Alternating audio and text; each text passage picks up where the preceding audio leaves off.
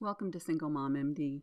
We bond together in this community to help single moms, both MDs and DOs, get the support we need when we need it. I'm Dr. Gail Clifford, and I'm here to help my colleagues have an easier time of it than I did. Enjoy the podcast and join us in the Single Mom MD community. Pick up our article, Genius Things to Do on Sunday for a Successful Week at Work, at singlemommd.org/mom.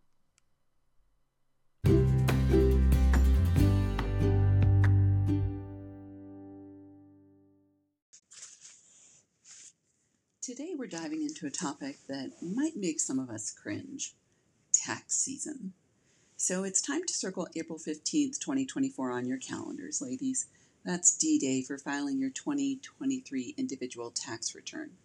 And for those of you who are forward thinkers, paying the first installment of your 2024 estimated taxes. And if you're a business owner or in a partnership, don't let March 15th sneak up on you. That's the deadline for filing those returns. Got all that? Well, today we're tackling this tax season head-on with tips and insights for how to get ready for it, and hopefully a few laughs along the way. Because I've had to spend nearly 100 hours each year getting paperwork organized for my taxes, which always seems ridiculous to me. I'm pulling my hair out and screaming at the VA because things just aren't right. And it was about 5 years ago that I hired a VA whose prime purpose was organizing my receipts. Every purchase, every mortgage payment, every utility bill, every itemized expense on my credit card or bank account, that was supposed to go into an Excel spreadsheet so that when it was time to send everything to the accountant, it's a couple of clicks and you have it ready, right? Well, somehow it doesn't quite get that way. And it's really easy to get behind on organizing those receipts to begin with. But instead of being easy to organize by my accountant's preferred setup, so whether it was charitable deductions or office expenses, I still had to go back and confirm things were put in right, which is why this year, despite my busy agenda, being back to work, 2 jobs that I fly in to, I've taken the job back myself of entering those receipts. Now, I understand it may not be the best use of my time, and I've talked a lot about offloading, but I try and combine it with something else like downtime at work. But it's going to be best in the long run for me to be sure I've saved every penny by paying exactly what I owe in taxes. I think it's easy to forget what our taxes pay for when we think about how much money appears to be wasted in the government, but our taxes do pay to keep the country running, and I'm okay with that. I just don't want to pay any more than I owe. So first, let's talk about understanding your tax obligations. Sometimes it seems like a mystery. As physicians, we deal with a unique set of financial circumstances. We've got our income, possibly from different sources, maybe our student loan considerations, and if you're lucky, unlike me, you'll get to deduct at least your interest, and of course those single parent specifics. Now, add the ever-changing tax laws to the mix and voila, you've got a receipt for, well, a headache. But let's simplify this. First, know the forms, from W-2s, which you get from your employers, to 1099s, which you get when you're doing consulting work, and everything in between. Once you start investing, you're likely to have K-1s coming in from multiple sources, which adds another layer. Those are from my real estate syndication. And you have to keep abreast of the tax law changes, but yes, it's as fun as it sounds, but it's crucial. Remember, being informed is being empowered. I do think it's okay to count on your accountant for that. So make sure you have a good one. So let's talk next about organizing your financial records. I know. With our hectic schedules, organizing anything, let alone financial records, can seem daunting. But just consider a world where tax season rolls around and you're not frantically searching for receipts under your kids' stuffed animals. Dreamy, right? Digital tools and apps are our friends here. They can track expenses, log those mileage records, and keep everything neat and tidy for when Uncle Sam comes knocking. Organizing tax documents can be as thrilling as watching paint dry. But here's a tip. Find a spot in your home for these documents or go digital. I actually use a box from the post office. You know those ones that are like $17.95 to send whatever weight? I just put the year on the front of them and put all my receipts in it. And I have them stacked in the garage, box by box, year by year. But scanning the receipts onto your computer can save you a world of hassle. And hey, why not snap a picture with your phone as a backup? It's like your personal tax document insurance policy. I use Genius Scan on my phone. It's a free app, and I have one of the documents labeled 2023 taxes and one 2024 taxes. That way, during the in-between time when I'm finding receipts for both, I can use my phone to snap a photo or load right into Genius Scan while getting the receipt into the Excel spreadsheet on my computer. So next, let's talk about maximizing deductions and credits. They really are the superheroes of tax season. Child care expenses, check. Home office deductions, yep. Those medical conferences you attend, absolutely. It's like a scavenger hunt, but instead of finding trinkets, you're finding money-saving opportunities. And let's not forget about alimony, child support, and their tax implications. It's about making sure every dollar you're entitled to stays in your pocket. Think of deductions and credits as the financial fairy godparents to single mom physicians. Keeping track of contributions is key. For those cash donations under $250, hold on to a bank record or receipt. Go over $250 and you'll need a receipt from the charity before you file. And if you're donating property, snap a photo and keep a detailed list. I think it's really important to seek professional help because it's so easy to feel overwhelmed. It's perfectly okay to call in the cavalry, also known as a tax professional, especially if you're juggling multiple roles and just need someone to take the tax reins.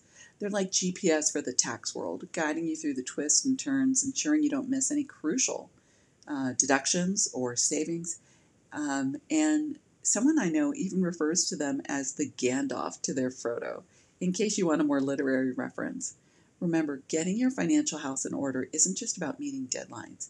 It's about giving yourself peace of mind. I encourage you to check out my course for assembling your financial team because sometimes it takes a village to tackle taxes. You can find that at www.singlemommd.org. Next, dealing with common tax challenges. We've all faced our share of tax challenges, whether it's dealing with irregular income streams or playing catch up with back taxes.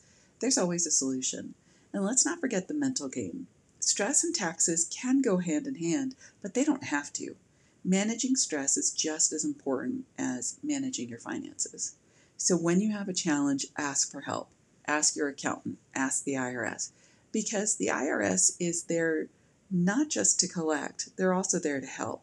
They can be a resource and support. Their resources can be incredibly valuable, especially for those in the healthcare sector. They might seem daunting, but they're really just a treasure trove of information waiting to be explored. Think of tax season as a marathon, not a sprint. If you need an extension, there's no shame in that. Just make sure you estimate what you owe and pay by April 15th. Otherwise, you'll get hit with a bunch of extra charges. Filing an extension gives you more time to file, not to pay. Keep that in mind as you budget for your 2023 contributions to your IRA, which, by the way, you can make up until April 15th.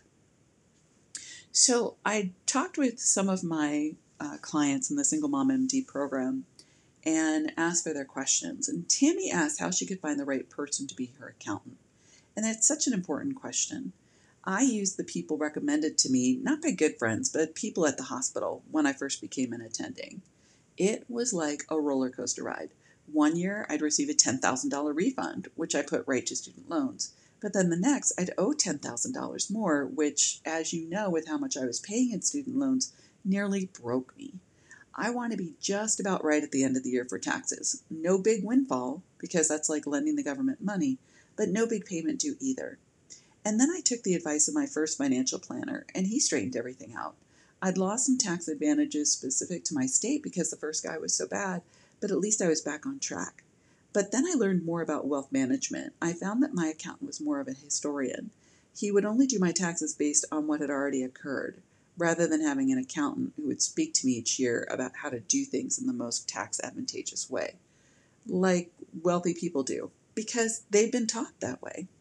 Now, you can take the short course I created on assembling your financial team, but if you talk to people who that you trust, who have financial situations that you aspire to, and yes, that means that you have to be willing to talk about money.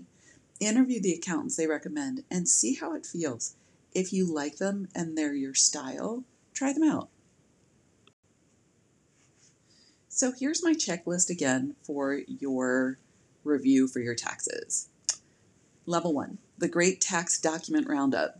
Gather all those pesky tax documents from K-1s to W-2s and the elusive 1099s and sort them into the neatest pile you've ever seen. Think of it like sorting your kids' laundry, but way more profitable. Here's your pro tip. Find a cozy nook in your home where these documents can live rent-free, or go full spy mode and scan them into your computer for safekeeping. Use that post office box like I recommended.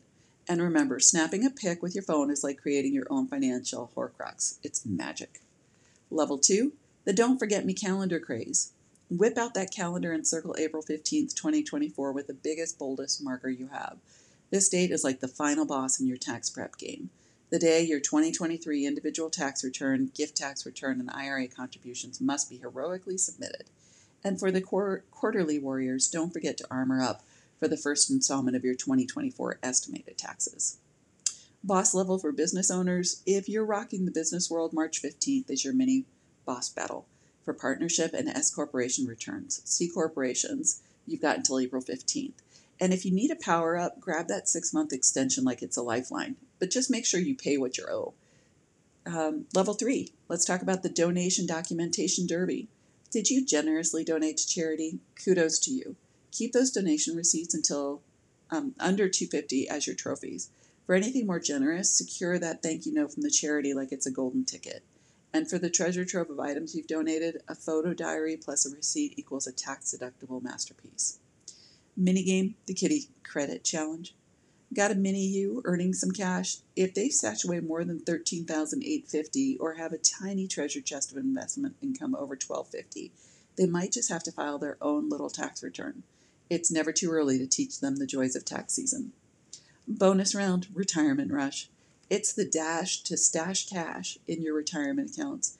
You have until April 15th to pack away those dollars into your IRA.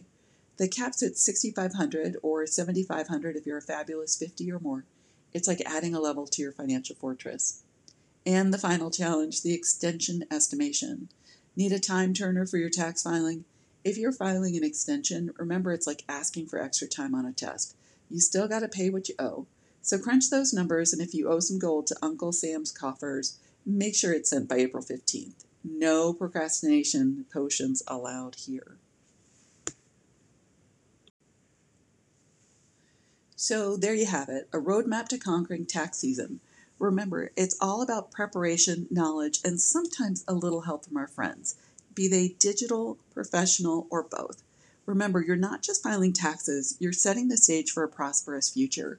And remember, I'm a physician, not a tax planner or financial person, so this is what has worked for me and things I've learned over the years. Make sure you talk to your own financial planner. Thank you for joining me on Single Mom MD. I'm so glad that you're listening to the podcast. I can't wait to hear how you tackled this tax season.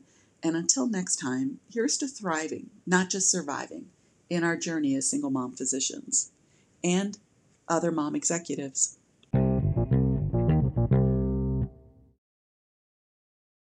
For joining us for this episode of Single Mom MD.